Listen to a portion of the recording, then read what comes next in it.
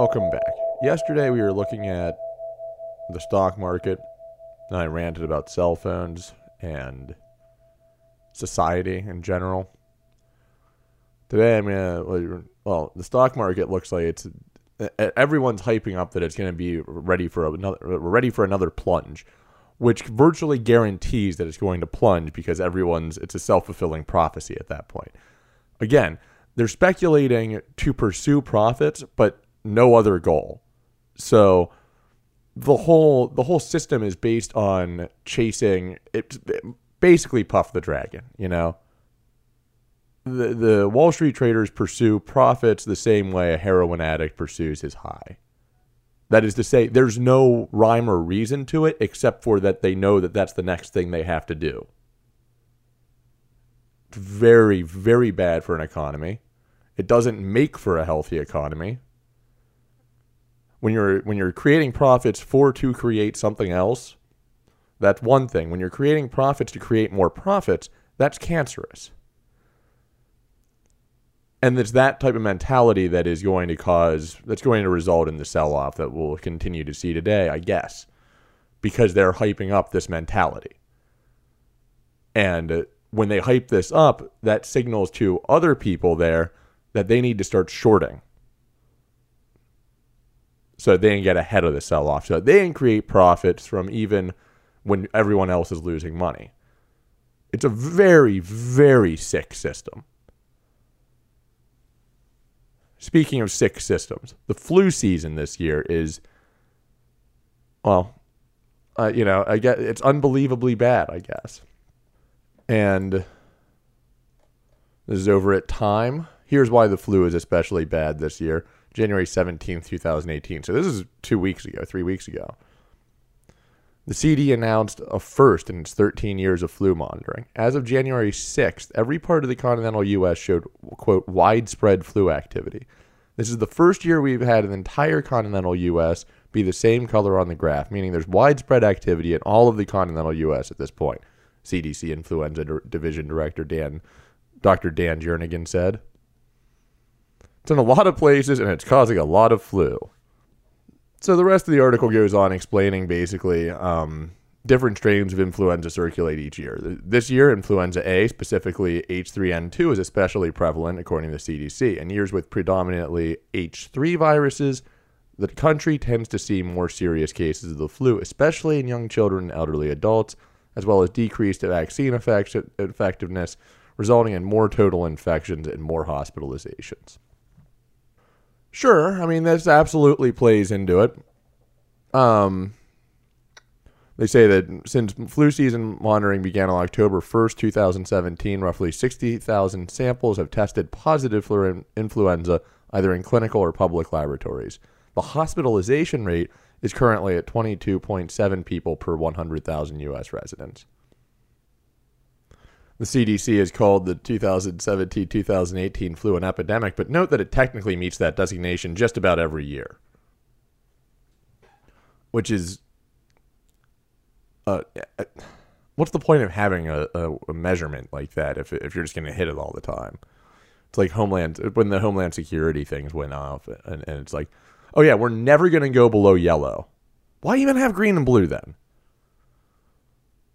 Just make yellow your beer small, like McDonald's. Why are you selling me a medium and telling me it's a small? It's not the medium of anything at that point. It's a meaningless word.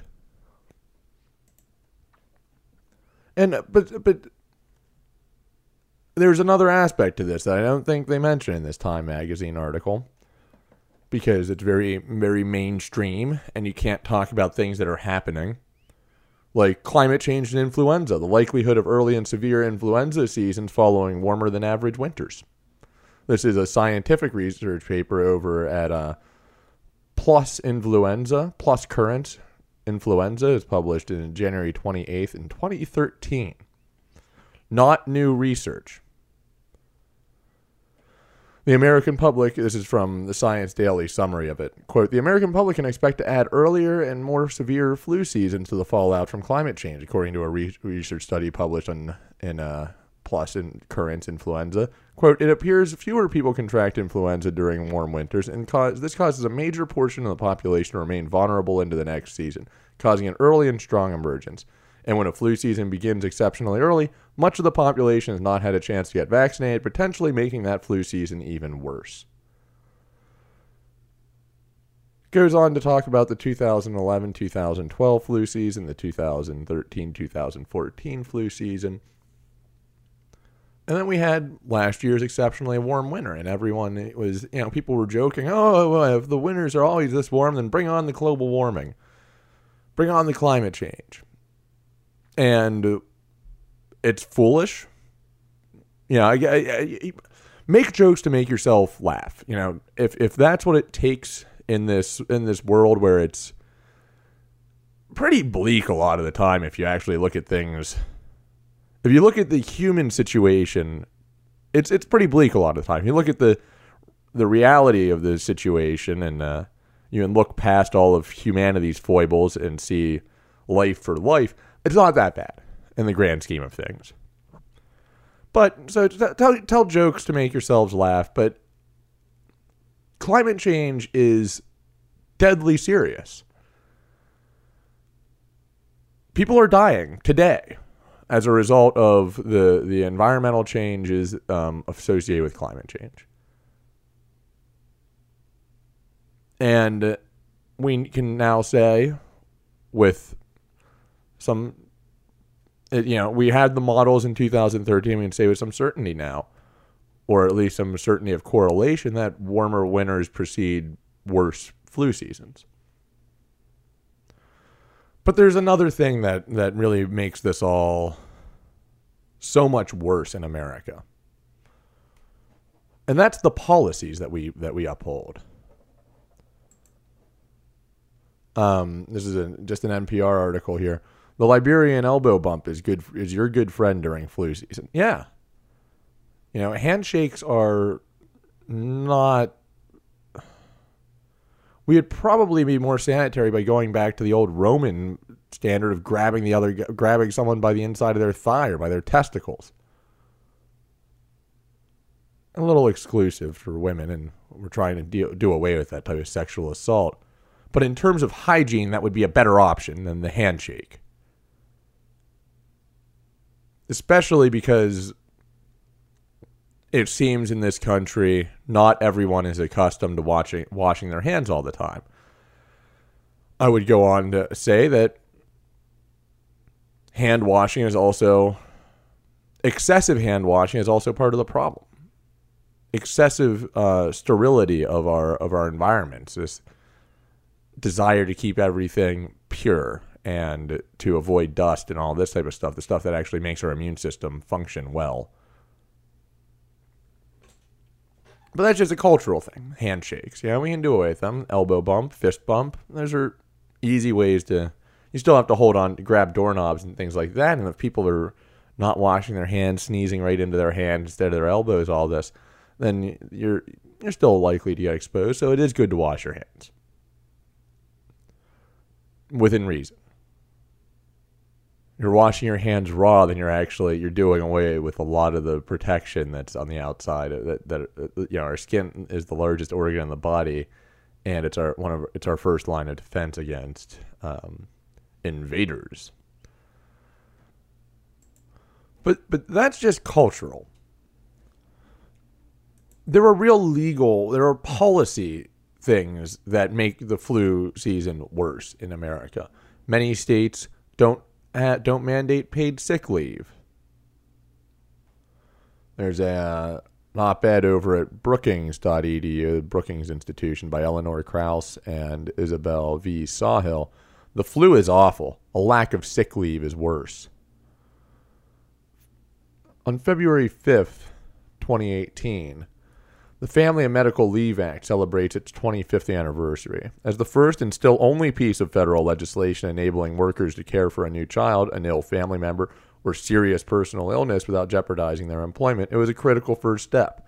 However, the FMLA, the Family Medical Leave Act, although it seems like an FML thing, my life Anyway, however, the FMLA only provides workers with up to 12 weeks of unpaid leave for these purposes, and only applies to those firms with 50 or more employees.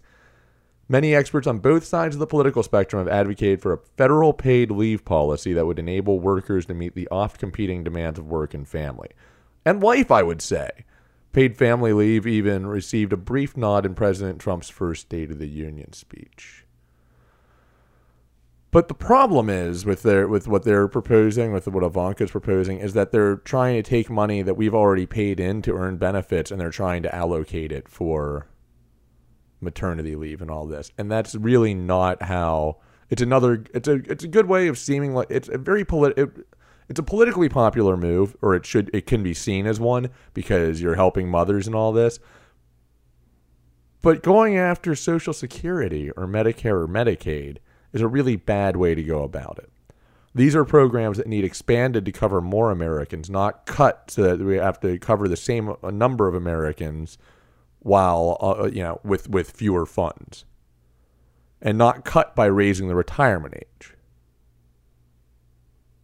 Sick leave can't come at the expense of our social insurance. It has to be part of the social insurance plan, and we have to expand our social insurance plans so as to cover paid sick leave. Back when Ebola was the big talk of the town,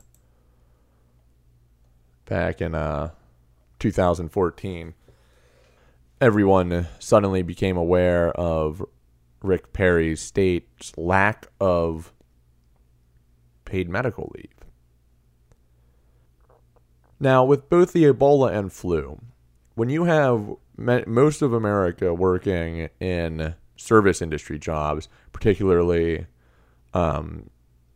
stocking things in this grocery store or preparing food at fast food restaurants, bussing tables, go down the line, you're interacting with a lot of things that other people are then going to interact with. So you wake up one morning with the sniffles, and you have to ask yourself, am I going to lose a day, maybe 2 days of wages if I'm scheduled for both jobs today because of the sniffles, and go to the ER because let's say it's 2018, and so the individual mandate has been gutted and you don't have to buy health insurance. So your options are to go to the ER or go to work with the sniffles. That might be the flu, might be Ebola. Which do you think you're going to do? Everyone goes to work, right? Everyone goes to work. No one loses the 2 days of wages because of the sniffles. Now it is the flu and it is Ebola, and your first job stocking Walmart, you've handled, ironically, all of the children's health, all of the children's medicine, all the children's vitamins. So now, ironically, unironically, unfunnily, a mother comes over, handles all this stuff, grabs their Shamu or Flintstones or whatever the hell shaped vitamins they are for kids these days, vitamins, and now is in direct contact with the flu or Ebola. They go home and they give their kids one of these vitamins, and now the kid is exposed, and the cashier, and anyone else down the line. This is how epidemics happen. If you take public transportation to work, now you've exposed every single person on that bus to whatever you have. And then, now let's assume that mommy takes the kid and the infected vitamins over to the grandparents' house because mommy has to go to work, because you have to have, two parents working 2 jobs in the household in order to take care of your soon-to-be sick kid. And now grandma's infected with whatever you woke up with the sniffles with. And now grandma has to die because that's what's been happening. That's how it works, apparently. Because the employers couldn't let a sick day go. And the rich can choose to take an Uber or drive to work or, otherwise isolate themselves. Maybe they can work from home because they're high enough on the totem pole somewhere. Who can't work from home? Anyone in the service industry, the majority of America. it's not just inhumane to allow employers to go without offering any sort of sick leave or maternity leave. It's bad policy. It's bad health policy. It's bad economic policy. Because then you get down to how many people have we infected now in this story? And how many lost hours of work is that? Rather than if one worker had just been able to stay home for one day to determine whether it was the flu or not. The worker's wages are now going to end up being spent on ER care anyway. How much potential loss to the economy when that child who's been exposed dies? We seriously have to look at our health policy and realize that we cannot have a lean, well-functioning economy without comprehensive family leave, paid sick leave, and then it all needs to be part of this, a major social insurance program that began with Social Security and Medicare, but cannot end with them. And a large part of this has to be expanding Medicare for all so that people aren't going to the emergency room. This has been Troy Miller wasting his breath telling you stay well, wash your hands, but not too much. If you get the sniffles, stay home. Listen to more of my podcast while you're doing it. This has been Waste of Breath Radio with Troy Miller. Remember to share, like, comment, tell me why I'm wrong, and tune in next time.